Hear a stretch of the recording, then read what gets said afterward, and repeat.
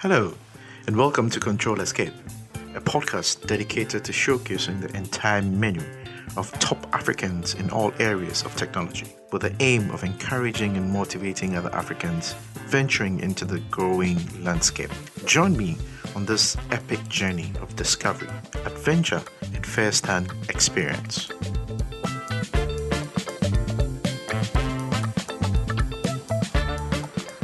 Hello, and welcome to another exciting episode of the Journey series on Control Escape. I'm yours truly, Samuel Adranyi, and today we have someone who was once my teacher, my boss, a mentor, and now a friend. I have with me here the director for NIIT Ghana, Mr. Yao Amoateng. Welcome. Thank you, Sammy. Good to see you. It's finally happening. Yep. It's been a long journey. Yeah, but we're here now. Awesome. I can promise you that this is going to be a very, very interesting conversation because myself and Yao, we go way back, from being a student in his class. I remember, and let me just take this opportunity, just tell a very short story. So I remember I was in Yao's database class. Okay. And then in NIIT, SQL Server or SQL was apparently one of the hardest. Yeah. A lot of students didn't like it. It was the hardest. And I told myself, some people have done it, what could be? And I must say that, you were very instrumental in letting us understand the importance and the benefits of, how SQL databases. And I think a lot of people actually research SQL, but I wrote it once and passed. I was like, I can do this. So it's amazing. Nice to have you. Thanks a lot for that. And I'm glad that it all worked out. I've met a few of the people who are in your class, and I've seen some of the amazing things most of them are doing with especially database, although there were other things like Java and all of that. But I think that one of the difficult programs or subjects at the time for most students, and this we're talking about 10 plus years ago. 10 plus years ago. Was SQL, Microsoft SQL server. And then I think C++ was also quite a challenge for quite a number of people at the time. VB was, I think, the coolest. Yes. Because then we got to have a lot of drag and drop UI too, so we're not really bothered about that. So eventually, most of the students preferred Java than C++ as they progressed. And I think that one of the things that a lot of people didn't quite like that time or didn't quite appreciate it was Visual C++. Mm-hmm. I still don't know why it was like that, but I feel that probably maybe we're not teaching it the right way. That's very true. Yeah, that could have been the reason. Yeah. Awesome. I told you, this is just a wonderful evening to get it started. We're not even into the interview yet, and you can feel the memories and reminiscing all that's going on. Cool. So, I know who Yao is, but to the benefit of our listeners, just tell us who Yao is. Nana Yao Amoateng, or as we call him, Star. Well, I'm a Ghanaian. Lived in Ghana for almost my entire life, apart from a few, should I say, months that I went to college and all. But pretty much being in the tech space, I started working much early, like 1 year after high school or something like that. So I started working 1 year into my studies at NIIT. Before then, I was working with a company, Cutting Edge Ghana Limited, if I still remember the name. It was around the industrial area. Okay. I was a sales guy. Oh. My role was to sell Sophos antivirus. It was a time that internet cafes were booming, they were picking up. Yeah. And so I was supposed to be selling Sophos antivirus to these internet cafes. And my territory was from Achimota all the way to Accra, on the main stretch, the street from Circle, Achimota through Circle to Accra. And so you go to the office and they give you some stipend for the week. And I have to walk. So, it wasn't much. And because I also wanted to save a bit of the money. So if I go to the office at the industrial area around of Kaneshi, then I walk through to come to Circle.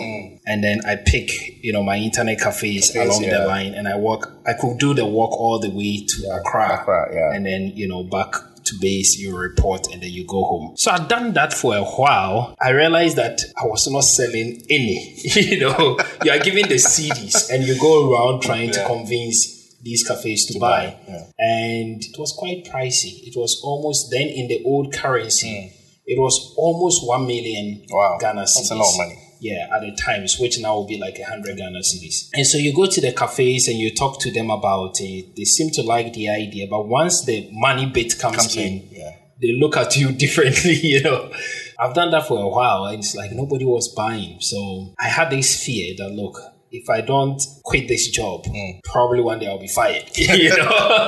The sales are not coming in. Yeah. No, I mean, I felt bad because the company is giving me this stipend. We're not being paid, but you are giving this like for your transportation for the week, you know. And I felt like, look, they are constantly giving me this money, but I'm not bringing anything in return. And it's like every time you come back to the office, you are telling a story, why it didn't happen and all that. But I was still a student. I was a student in NIT. I think about a year into, I was doing a 2-year diploma in software engineering. So a year into my diploma, I saw an advert at close from school. I was going home and I saw on the notice board, the school was looking to hire interns, you know, we call them faculty assistants. Yeah. Faculty assistants. To help with, you know, the software engineering trainers, you know, as they go to class, you need somebody who would help students when they are doing their project work and things like that. So I have a good friend of mine who was already working here. He's popularly known as Sky, you know, Robert Neti. Yeah. So I reached out to Robert and said, he was my classmate. So I was like, hey, I saw the advert and what do you think about it? It's cool because you are in there. He was like, yeah, I mean, it's really cool. You will learn a lot. So if you want to apply, go for it. That for me was the defining moment. So I put in my application, got a job as an intern. And if I could remember, like 650,000 cedis, which is now 65 Ghana cedis. Yeah. So that was my starting salary. And the money wasn't enough. So, I mean, I've worked like severally from Circle to Kanishi because I lived at Nyamicha around with my foster dad and the wife, Reverend Ayi. So I wanted to save some money. So when I close, I want to pick the trotro just once. So instead of picking from Circle to Kanishi to Odoko, then walk to the house, I'll walk from Circle to Kanishi, then just pick, you know, the trotro just once to Odoko, and from there I'm heading home. And so one afternoon I was asleep when, I don't know how my foster dad got to know. I think I might have told his wife. He came to wake me up that what is he hearing? That I've been walking all the way to Kanishi. If I don't stop that thing, don't I know that I'll fall sick, you know? So that for me crashed that idea. Yeah, so I came in as an intern. Everything else happened after that. So before I got to meet some of you, I graduated from being an intern to become a substantive software engineering trainer. And then, you know, I moved through the ranks. I want to believe that by proving myself, also with the support of my superiors and the bosses I had at the time. So along the line, I became the group leader. Group leader is more like department head. So I was heading the software engineering department, and then I did that for, I don't remember, like for almost 4 years. Then I left for college, then came back, and I had the opportunity to again be an acting manager, like an intern for our Tema office, because the manager then had traveled. So all our managers used to be like, we were all experts. So I had to just step in briefly for the manager till he comes back. But along the line, I think 6 months into it, I got the feedback that he was not going to come back. That's where I got my confirmation to become, you know, the first Ghanaian manager in the company. And other things followed from there. 2 years into that, I got the opportunity to move to Kumasi. Kumasi is our second largest office apart from outside of Accra. And so I moved to Kumasi as a senior manager, and a few years into Kumasi, I was given additional responsibilities we call delivery information systems. So I was responsible for the Kumasi office, Takrady, NIT, and Tamale NIT. So my life was in that triangle, like all the way to the south from the center, and then all the way to the north. Wow. You know, so I did that for, I think, almost like 2 years. And then I got an SMS. I think it was a WhatsApp message sometime in December 2015 from my CEO asking that, you know, I need to prepare and move back to Accra. And so I was like, my first question was, when? That was after how many years? I was in Kumasi for 5 years. 5 years. So I was like, when is this going to happen? And he was like, as early as last month.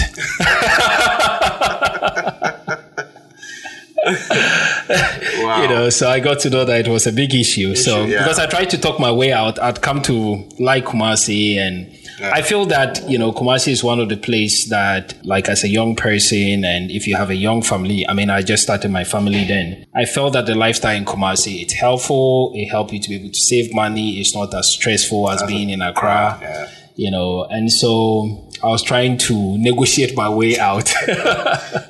What was written was written. Yeah, so I came back to Accra as the deputy general manager, and along the line, promoters of our company, that is those who fund us, were starting another university focused on engineering. Okay. So I was actually yanked out of this place to work on that project. Okay. For almost like a year, I think between March and October 2017, where I worked I worked first in the Institutional Alliance office, so we had to go around and find out from industry experts what they expect from an engineering grad and all of that, and then help, you know, contribute and shape up the vision of the organization and how the curriculum, what needs to go into it and all of that.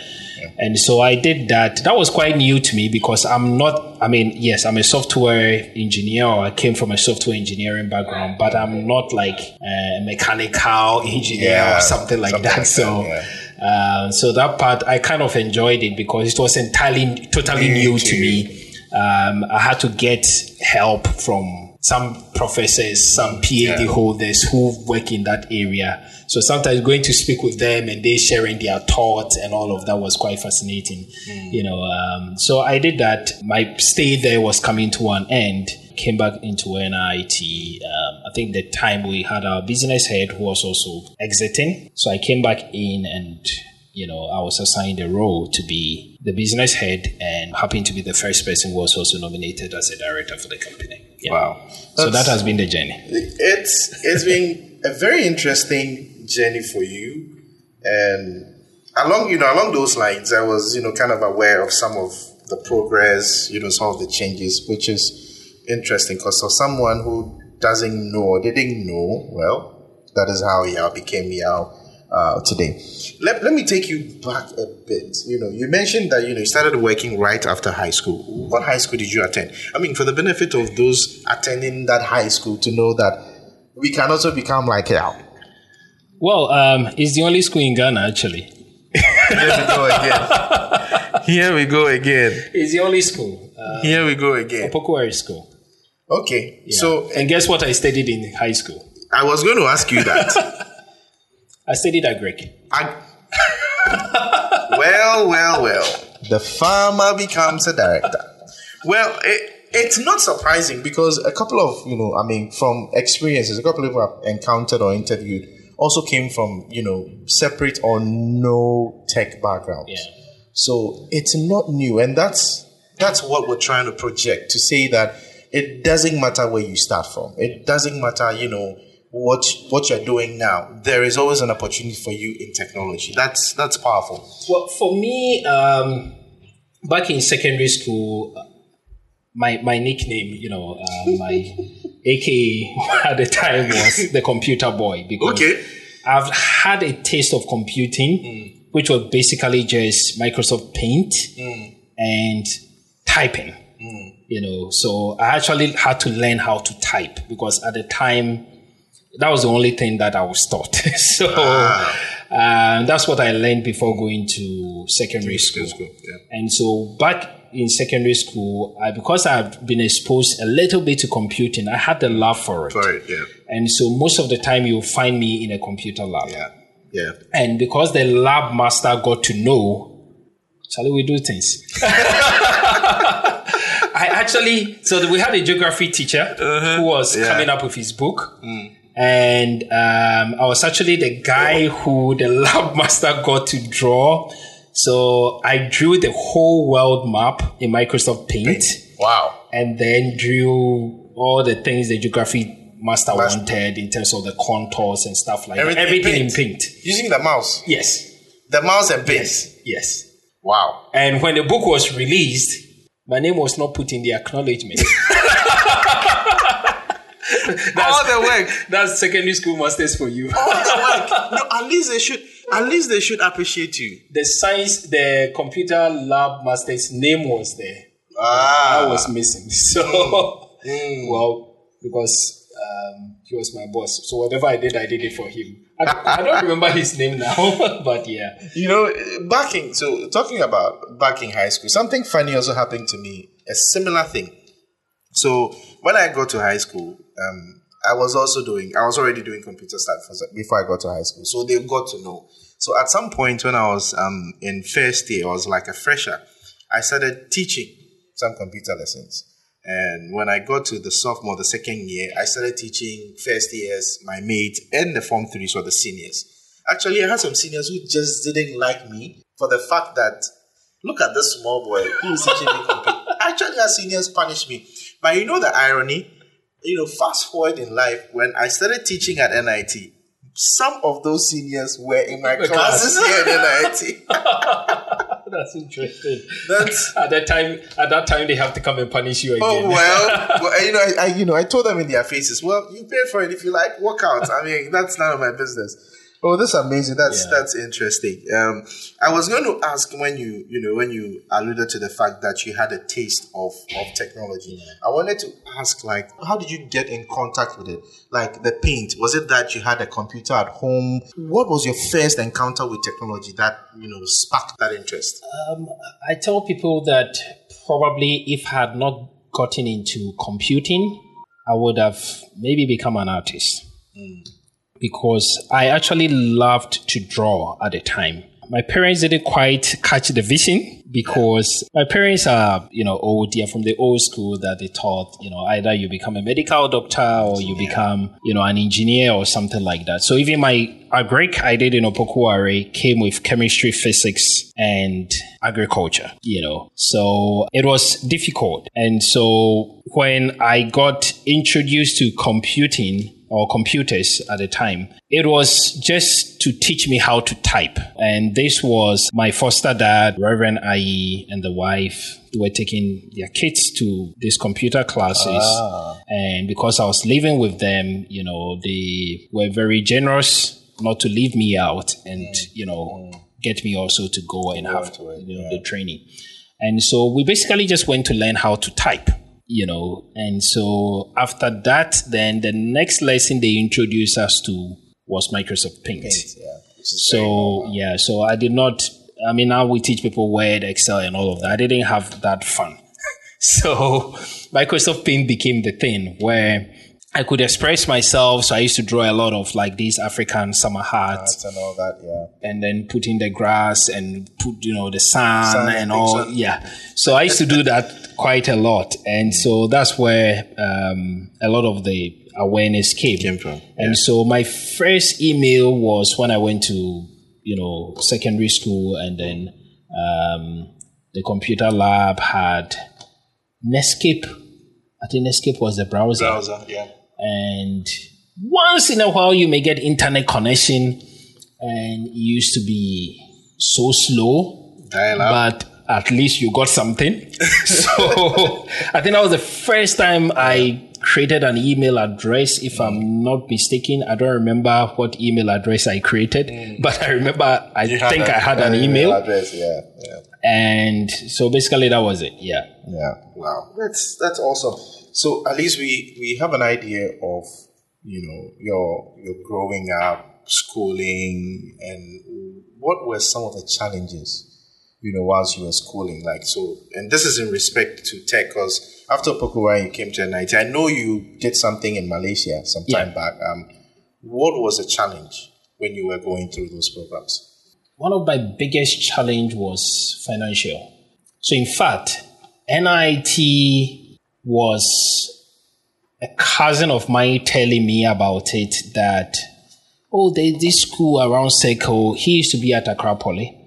And he's like, I don't know what route used to take him through this side of town. But he was like, whenever I'm going past the place, the way I see the students come out and all, they really look cool, So I think that, you can check that school out. So the first day I walked into NIT to come and do an inquiry to find out about the programs and all.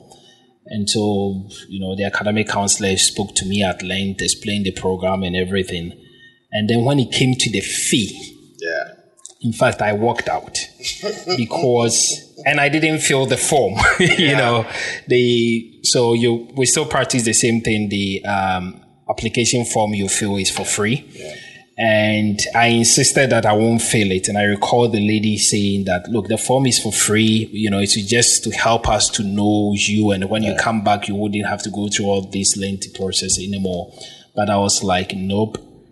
I don't think that I can afford this school because the fee at the time, I don't quite remember. I think it was pricey. Around, I think at the time when I came to NIT, it was around 400 Ghana cedis or 4 million then. Yeah. And I have not even heard 1 million mentioned in my house before. So I was wondering how I'm going to afford 4 of that for a semester. So I actually walked out. I didn't fill the form. I didn't insist, but I left. So I went home and I had mentioned it, but I knew in my mind that this place is a no-no for you because there's no way I can, my parents can afford this. So a couple of months later, then I was still living with my cousin and the husband. That's my foster dad. And a couple of months later, I was told that, hey, we spoke to your parents about it. And they said that, okay, if it's computing you want to go in for, they'll try and help pay for it. Wow. So that, for me, that's how it happened. Got into it, when I started college, so I did part of my college studies in, so my college is originally from Melbourne, Australia. Okay. But I started off the first few years at GIMPA because the college had a partnership with GIMPA. Okay. And when I started also, it was the same hustle. So when I enrolled for the degree, so whilst I was in NIT, I was always hoping for an opportunity one day to still go and pursue a degree in computing. Yeah. And so when I enrolled for my degree in computer science, first started from GIMPA, I couldn't pay the fee. So I remember I went to the finance department to go and negotiate with them that I'm paying the fees by myself, though my mother was helping me to pay. Yeah. And that I can't afford to pay, I've forgotten how much it was then, but I can't afford to pay everything up front. And so I assured them that every month we're going to pay something little. Yeah. But before the semester ends, before we write the end of semester exams, I'll be through with the payment. So they granted me that. Wow. And so that's how, we managed to pay the fee. And I remember there was a time when I'd just been served with a letter of dismissal because I was unable to pay my fees. And so I went to the finance and I was like, I just got this letter, but I thought I came in here and we had an arrangement and all of that. And to my surprise, that very evening, there is a lady who worked, an elderly woman who worked with my mom. So my mother is a nurse by training. And there is this lady from Scotland who had worked with my mom for some time and had moved back.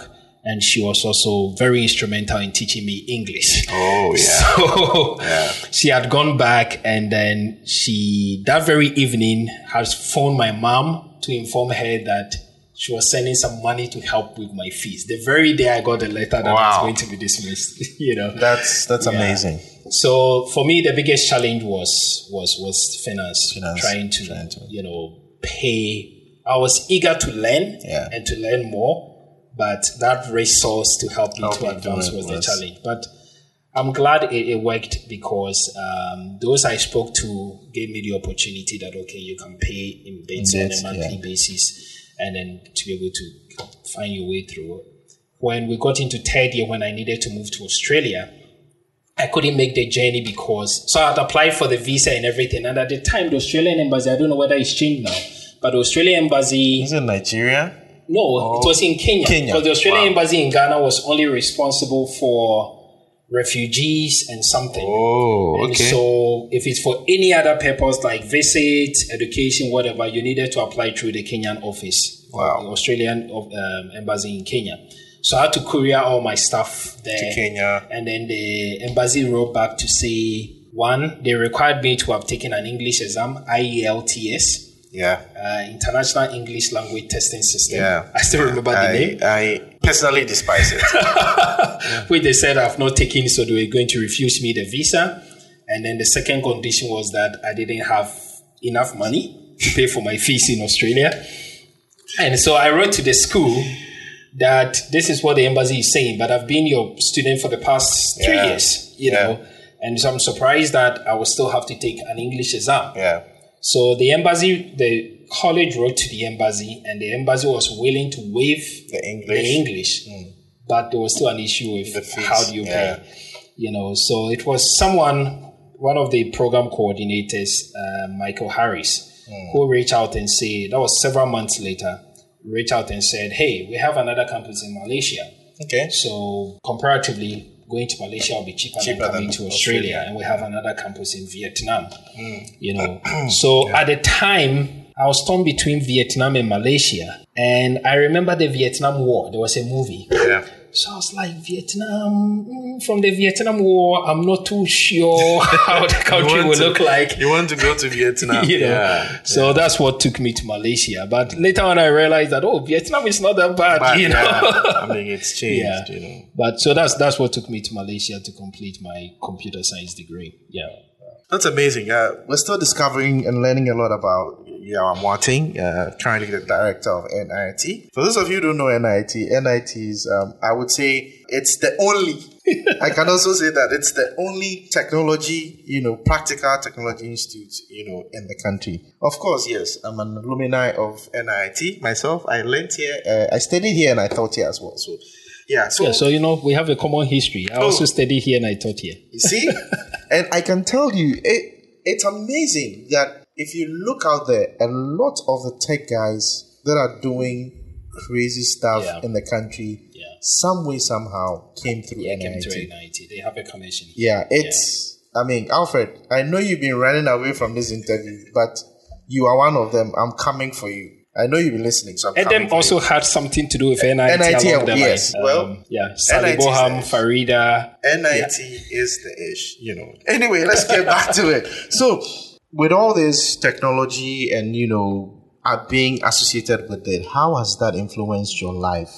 And how are you able to balance, all this with family or social? For me, the life has just revolved around technology. I must say that it's really given me a lot of opportunities. It's the reason why I still try as much as possible to stay core to tech. Although you may, if you're in the external picture, you may see it as, okay, he's a director, so it's more of business and all of that. That is part of my role. I'm supposed to look into the company doing well. Yeah. The core of my interest is tech.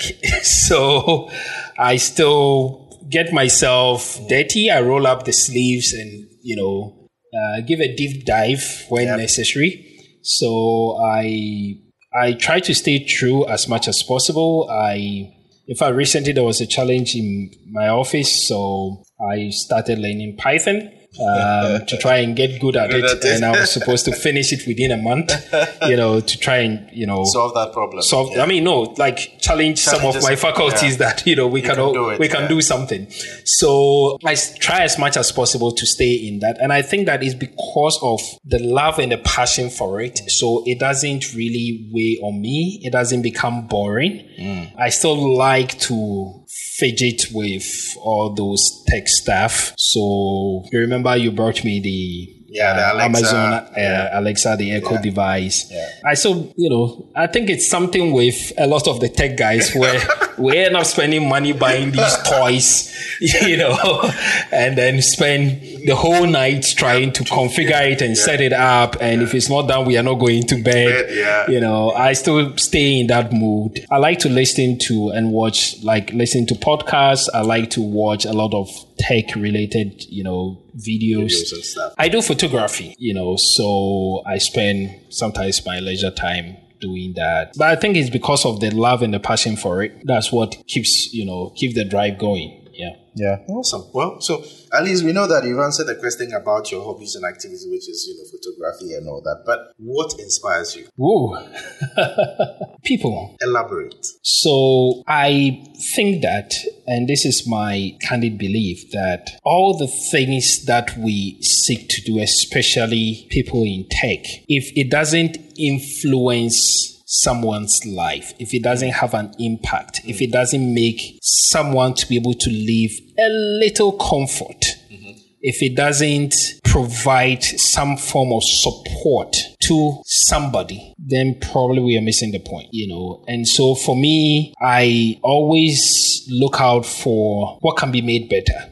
What can we improve on? What can be done differently, and that is what inspires me. And it's also one of the main reasons why I've stayed in this space for that long, because I've seen the transformation in my own life, and I've seen the transformation in the lives of a number of people who have come through the doors of NIT. We've trained close to 100,000 people. Yeah. And when I step out there, most offices in Ghana that has something to do with technology, you end up finding somebody who was once upon a time in NIT. Yeah, that's true. And so for me, that is the inspiration. Yeah. That's actually very, very powerful. And I share in the same feeling, because sometimes I remember, I think last year or last 2 years, I was at the airport and I was traveling to the state, and I got to the immigration and I had to hand over my passport for them to check out, and this guy once I got there, the officer was smiling. Okay. And I just thought it was just this regular, they've been told smile to people. And I was like, Mr. Sam, right? I said, yeah. How do I, is it from my passport? I said, no. You taught me at NIT. I said, wow. Really? I said, yeah. Taught me databases, at NIT. And I've been following you. I usually see you, go and come. So yeah, it's amazing. It's a fact that everything in our lives should be, affecting the lives of people. And exactly that's what this whole podcast is about. We want to share people's stories to encourage and affect people to know that, look, it doesn't matter where you're coming from. It doesn't matter what you do. There is always, an opportunity for you to grow. So let's talk about how you learn stuff. Okay. You like fidgeting. You like doing what? How do you go about learning something new? I would say that the biggest part of learning, or a number of things, especially if you're in the tech space, it's the kind of foundation that you have or you built. And it's the reason why till now, one of my favorite subject that I teach, occasionally I go to class to teach. I don't do that quite often now, but I like to engage, and it's a reason why I'm involved in a lot of the tech communities in Ghana. Yeah.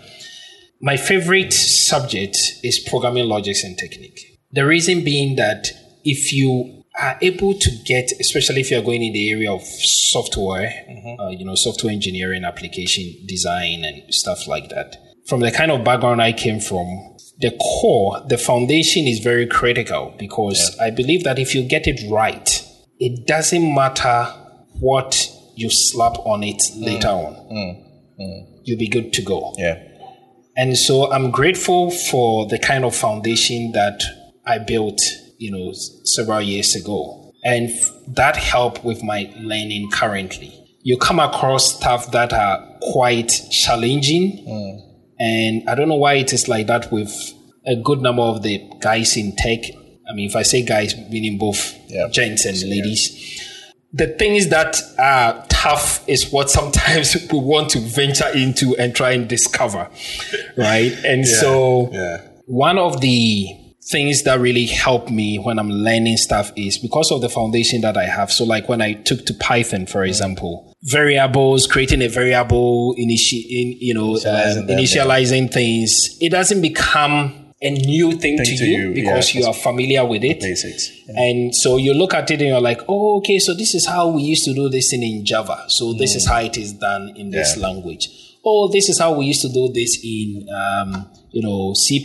So, okay, so this is how you do it here. Things like your if, else, your looping construct and all that. So I see it as, usually when I'm training like very beginners, I say that it is a language.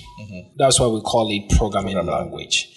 And so the way you say something in English will be different from how it is said in French. Yeah. But you know what you want to say. Yeah. So it's about discovering how is it done in this language, you know. Yeah. But if you don't have the foundation, then it's a non-starter, right? Because you don't know what to say. So how are you going to say it in a different language? Exactly. Yeah. So that is what helps me to learn. And I think that also the curious mind, I like to try and find out why something is the way it is. It's the way it is or it exists. And I remember back then when we used to, even now with Visual Studio, I think you and I had a conversation and I was like, we are using Visual Studio and we are using it to develop applications for others to use. And we say that we are developers and they are end users. But the Visual Studio you are using was also developed by somebody, you know. And so us as developers to that person, they are also end users. Yeah. So I'm curious to find out. So those guys who sit at the other side, what really goes through their mind? You know. So it's things like that drive me to want to learn and then, you know, be quite curious about stuff. Yeah. It's quite a common trend, you know, that you find in almost all software engineers or people in tech who are really in tech. The passion is there, the enthusiasm is there, and they always want to learn something, you know, new.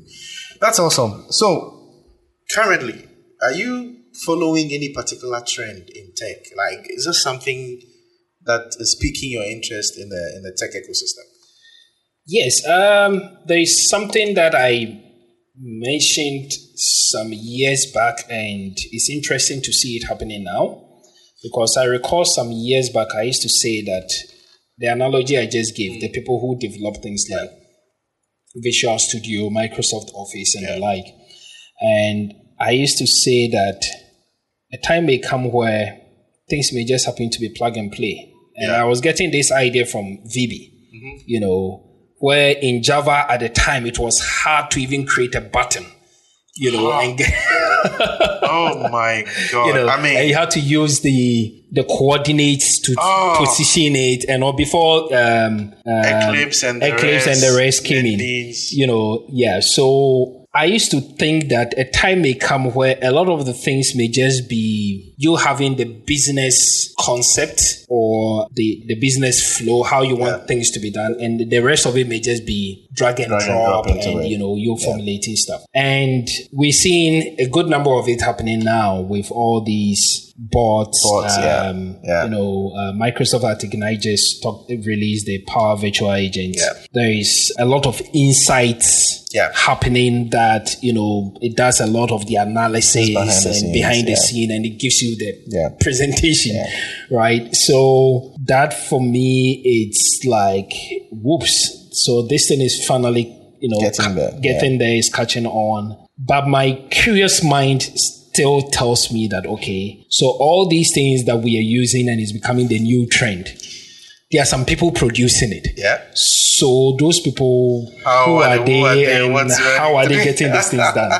You know, so it's that side of me that whenever I'm using these tools, I'm still thinking that how will it be like if you're on the other side?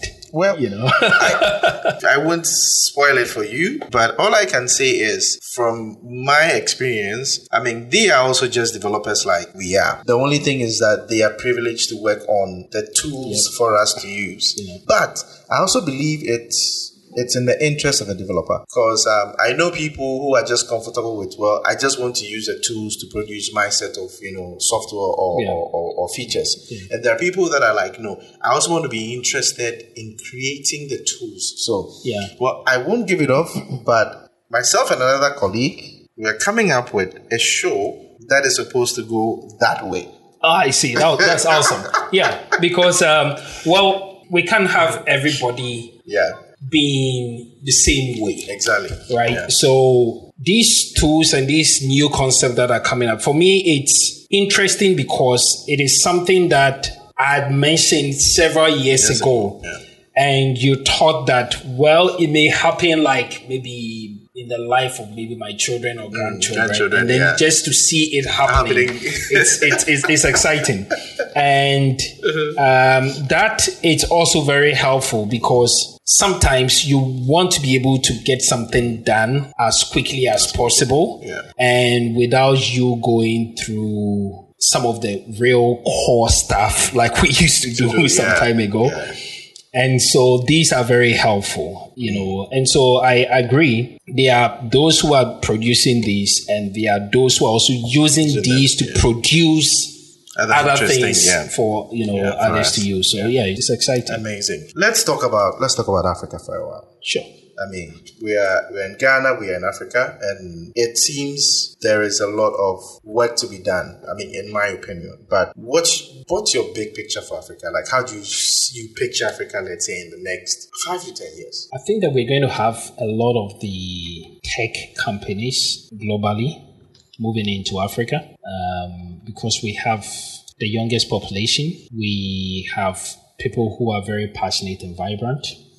Not to say the other continents don't have it, but here speaking specifically for Africa. And I think that looking at the rate at which we are adopting technology is what will actually cut through the chains for us, because that will help us be able to leapfrog. And to say that we miss the industrial age, I think that this time technology could be what would actually help us to get there. Yeah. One of the things that I recommend we pay attention to and focus a lot more on is really teaching people how to solve problems.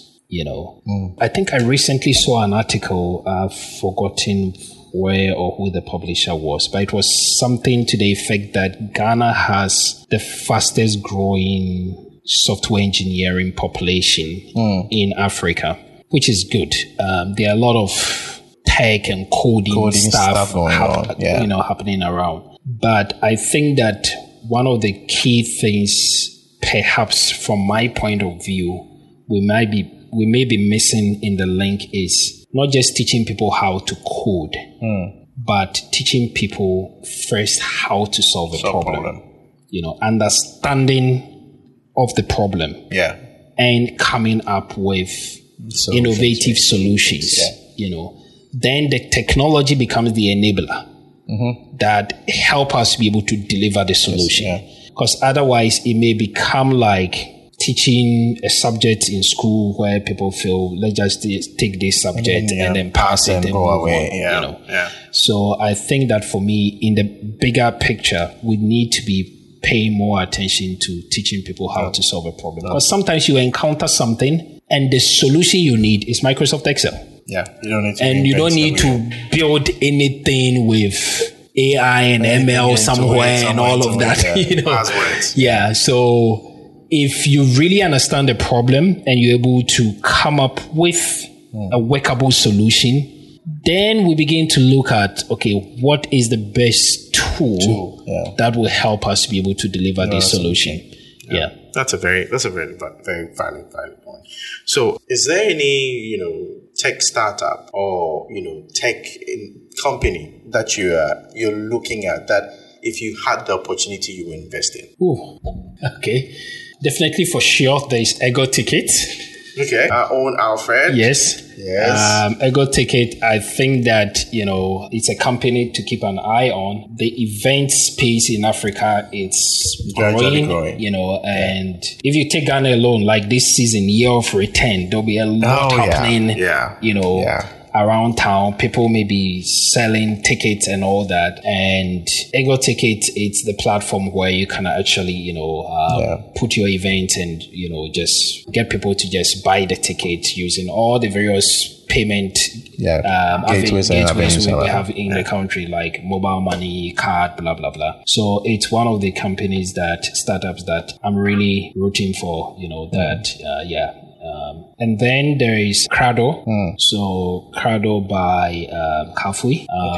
So they are also looking into the space of helping professionals in the tech or around tech, to be able to streamline their goals, their agenda, their vision, I think there is a company, I've not read much about them, but I saw, I don't know if it's originally from Ghana, called Code Learn, and what I read about them basically is that they help people in tech. Basically, they are like a recruiting firm for people in tech. Oh, okay. Where they help validate your skill like and all that. And all that. And okay. then, we'll be able to place you. Okay. I think, so Crado, it's in a space like Code Learn. Okay. These are the three that readily come to mind. In terms of fintech, ExpressPay. Okay. Yeah, I actually give it to ExpressPay as in a company that if I had the means, like tomorrow I wake up and I'm like, I can you can go put to, like $1 million into the I'll give Curtis a ring and say, hey, can we do something amazing with ExpressPay? Yeah, because their payments are solid. Yeah. And before the Bank of Ghana came up with all these integration for you to be able to pay mobile money across the various networks, ExpressPay was already doing that. I could send money from ExpressPay to from your bank card to another mobile money or something like that. Yeah. So at least these four. So Ego Ticket, Crado, Code Learn, ExpressPay. Code Learn, like I said, I'm not sure whether its origin is from Ghana. Okay. Yeah, that I'm not sure. I need to check on that. Yeah. Okay. But Crado and ExpressPay and Ego Tickets, they I know are native, Ghanaian startups, and they are doing well. Amazing. So that's like all we have for the African talk. We've got to the point in our podcast which we call the mystery fun questing. You give me a number between 1 to 15. There are questings associated with it. Oh. So based on the questing on the number you pick, I would ask you the question and you're obliged to answer honestly. So between 1 and 15 inclusive, what would that number be? 1 and why? 15? Yes, 1 and 15. Wow. And why? And why? Yes. I'll pick 12. Why? So those will be from high school. That's why I say it's the only school in Ghana. So my high school, your number doesn't use, when we're in high school, we were not using names as my name Yao. Yeah. I had a school number. I think we told that the story is the first headmaster of the school happened to be a military person. And because numbers, I think somehow the military tend to use numbers. So he introduced this concept. I hope I'm right. But we're told that the first headmaster introduced it. And so, Pokuari School, when you get admission, you are given a school number. And the number becomes your name on campus. So a lot of my mates now, when I meet them, I don't know their real name. But you know their numbers. But I know their school numbers. And it worked well because... And if I explain, you understand the reason behind it. So like when I went to school, my number was AY12. AY12. Yes. Okay. The seniors we went to meet, the Form 3s, were AWs. Okay. So from W, you go to X before you come to Y. So I was in year 1. Year 2s were AX. Year 3s were AW. Okay. Yeah. So once you hear the number, it's a year 3 student or a year 2 student or a year 1 student. Okay. Now, the numbers also determine which house you went to.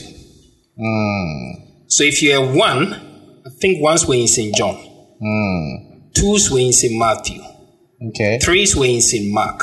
And it goes on and on and on, all the way to 9. Okay. I think the 9s were in St. Andrew. So, you see, with the name... Get to know the AY12, you get to know that I was a Form 1 student of St. Matthew House. Straight bingo. You come, you find me. Wow. And there'll be no confusion that, there are too many yaos on campus, so which of the yaos you are talking about, Well, so that's why I picked 12. For those of us who didn't go to that school, that is a little history for us to keep in our minds. Anyway, so they skipped some alphabet along the line. I don't know the reason why. So like when we left, we had AZ, and we thought from that it was going to go to BA, BB. But BA and BB were skipped. It went straight to BC. I don't know what the history or the story behind that is, but yeah. It is for the alumni of the school to find out. At this point, we want to know. Question number 12 on the mystery fun question for you. So this is the question. When you do something positive or helpful to others, do you prefer private recognition or public praise? Oh, private. Any reason why? Well, it depends on what it is that I did.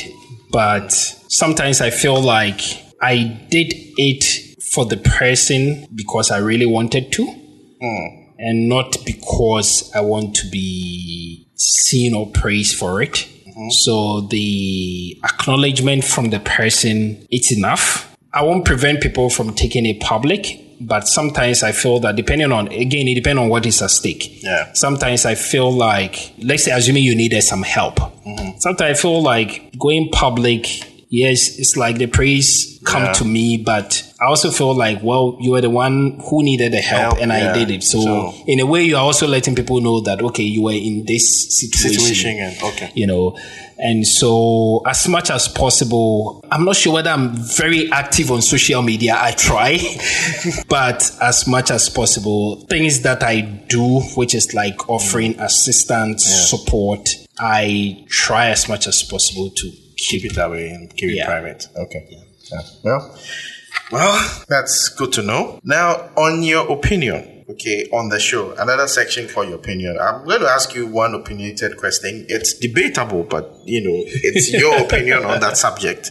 So, in today's episode, I want to ask you, should African governments have dedicated IT establishments? Can you explain that? What do you mean by dedicated IT establishment? So, let's take Ghana, for example, because we're in Ghana right now.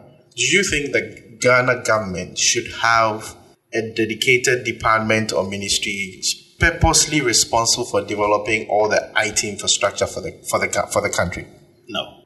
Well, governments have parts of that already, right? So if you take Ghana, if you take the NCA, which is the National Communication Authority, I know a few folks in there, like they are IT guys, right? No, but that's like a regulatory body. But they have IT guys in there. Yeah, but we're talking of, let's say, the way you have NCA that is regulating communication. We're talking about like IT, which is like the backbone for the country. Yeah, there's also NITA, National Information Technology Agency. What is their role? Is it functional? Excuse me, but I mean... NITA is very functional. NITA is... really? Because I've heard some stories about NITA that's not... NITA is functional. I'm told that I think all the .gov.gh subdomains are handled by NITA. Yeah, that's just ICANN. But apart from that, so NITA comes under the Ministry of Communication. Okay. Not information. Ministry of Communication. Which NCA, is also part of. Okay. And NITA does stuff. It is your opinion, but... so along the lines, some 2 years back, there was an issue with the school placement system. I remember. I had come to Ghana then. Okay. So there was an issue with the school placement system where, so the school placement system in Ghana is if you finish high school... junior high. If you finish junior high and you're going to senior high school, So the school placement system, it's what takes your results, and they have an algorithm, that maybe now in modern cliche would have said some machine learning in there. That is another topic for discussion. That help calculating your grade and then placing you into a high school based on your grade and based on the preferences that you provided. And so there was a major issue with the school placement. People were trying it wasn't working and all of that. I recall there was an announcement of a second URL that was released by the Ministry of Education for parents and people to use that to check the schools they have been placed. And that second one, I'm told, was coming from NITA. NITA has the infrastructure. They have a pretty decent expertise. Okay. I don't know which area they are all specialized in, but I know that they are doing some work related to what we are talking about. Like I said, it's your opinion. It's very debatable. If we want to go into that debate, I'm not sure we're going to finish today's episode of the podcast, but we can guarantee you guys that we're coming up with another program, the African Tech Roundtable. And these are some of the topics we'll be talking about because they are very debatable. Yeah. There is the issue of having all the equipment, having all the decent infrastructure. Yeah, I don't ascribe to. And government have to build everything. Sometimes you are better off letting the private sector handle it. Okay. Yeah. Well, that's his opinion. His opinion is government.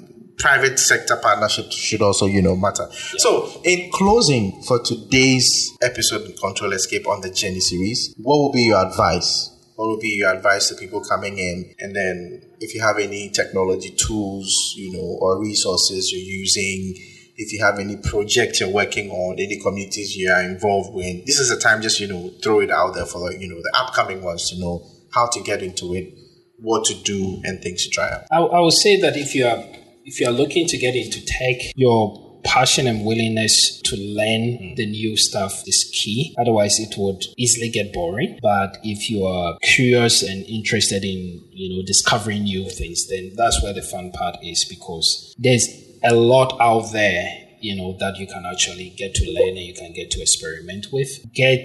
Fortunately for us now, there are a lot of tech communities in Ghana now compared to a few years back.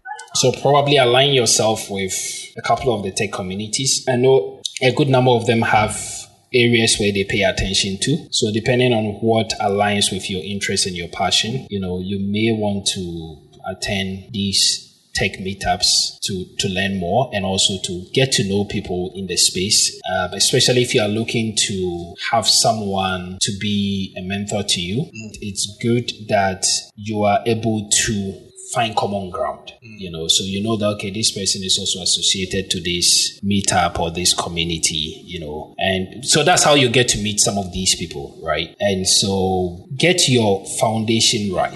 I know there are a lot of tools out there now that help all of us to be able to do things very quickly and, efficient.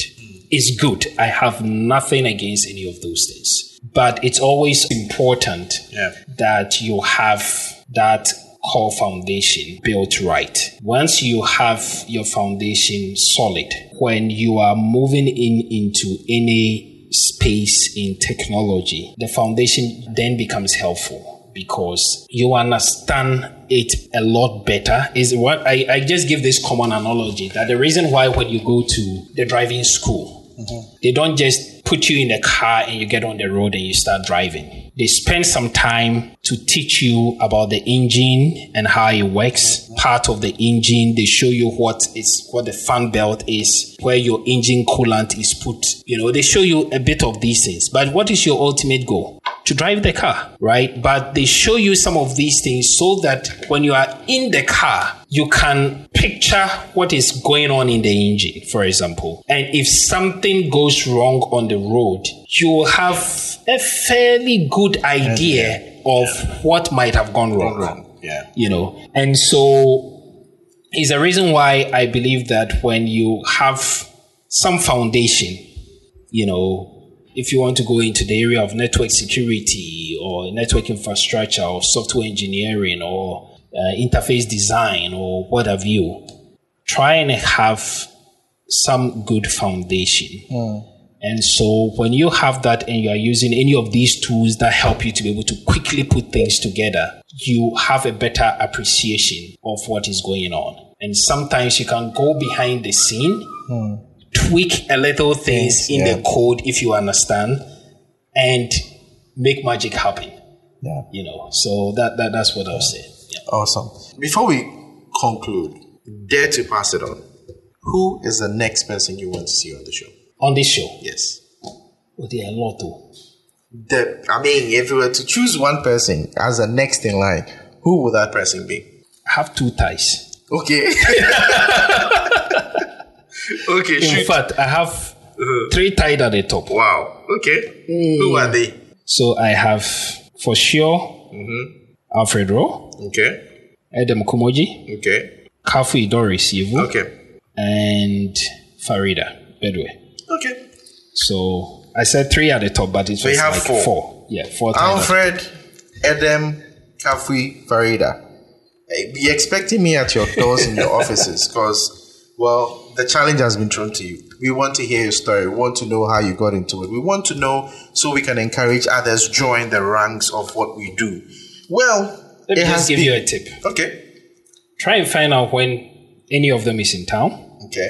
We'll scout around and find their houses. Just gate crash them. Well, guys, I will be gate crashing and door crashing and home crashing on your doors and your homes. Well, it has been another interesting episode on the Journey series on Control Escape. We have been talking to Nanaya Amoateng. He is currently the director for NIIT. If you don't know what NIIT is, it's the only practical technology school in the country. This has been thrilling. It has been interesting. We've learned a lot.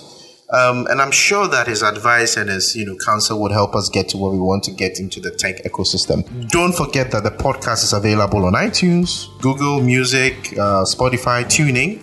Make sure you download, you listen, and subscribe. Also check out our website on podcast.sadranyu.me, and I always welcome your feedback. hello@sadranyu.me. Until next Friday, I leave you with this African proverb. Many hands make work lighter. Many hands make work lighter. So don't be in isolation. Huddle up, connect with the community, join your friends, join your peers, and it's going to be easier for us to move technology in the country and on the continent to the destination we want it to be. This has been Control Escape. Until next Friday, this has been yours truly, Samuel Atrai.